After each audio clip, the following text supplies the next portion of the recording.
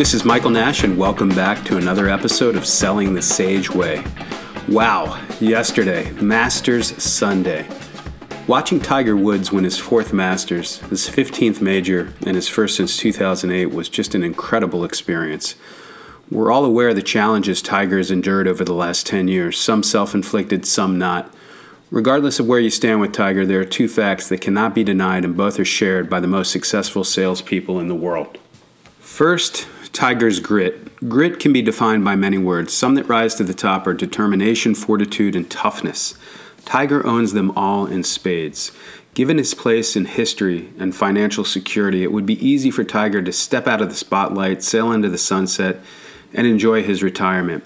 After a nasty divorce, addiction to painkillers, 4 back surgeries, the latest spinal fusion surgery, no one would begrudge him for that decision.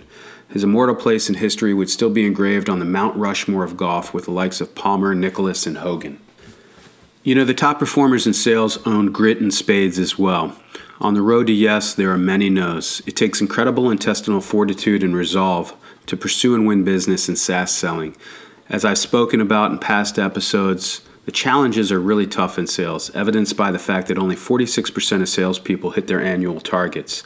The odds of winning at the craps table in Vegas are actually higher, which is super crazy.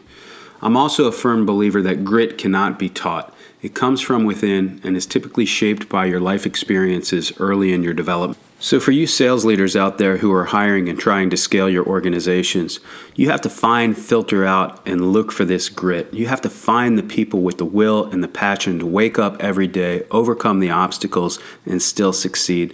In my personal opinion, this is not a learned skill set. Although grit is a critical success factor that enabled Tiger to win his 4th Masters, it's only one side of the coin.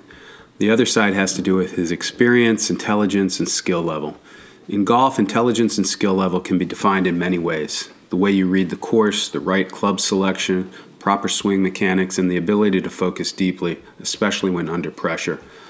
One of the most famous holes at Augusta, which is the 12th, is referred to as Amen Corner. It's a par 3, it's only 155 yards in length, but the name speaks volumes. This hole has determined the fate of many golfers on Sundays at the Masters. Yesterday was no different. 4 players, all in contention, plopped their tee shot short of the green into Rays Creek, resulting in double bogeys for each.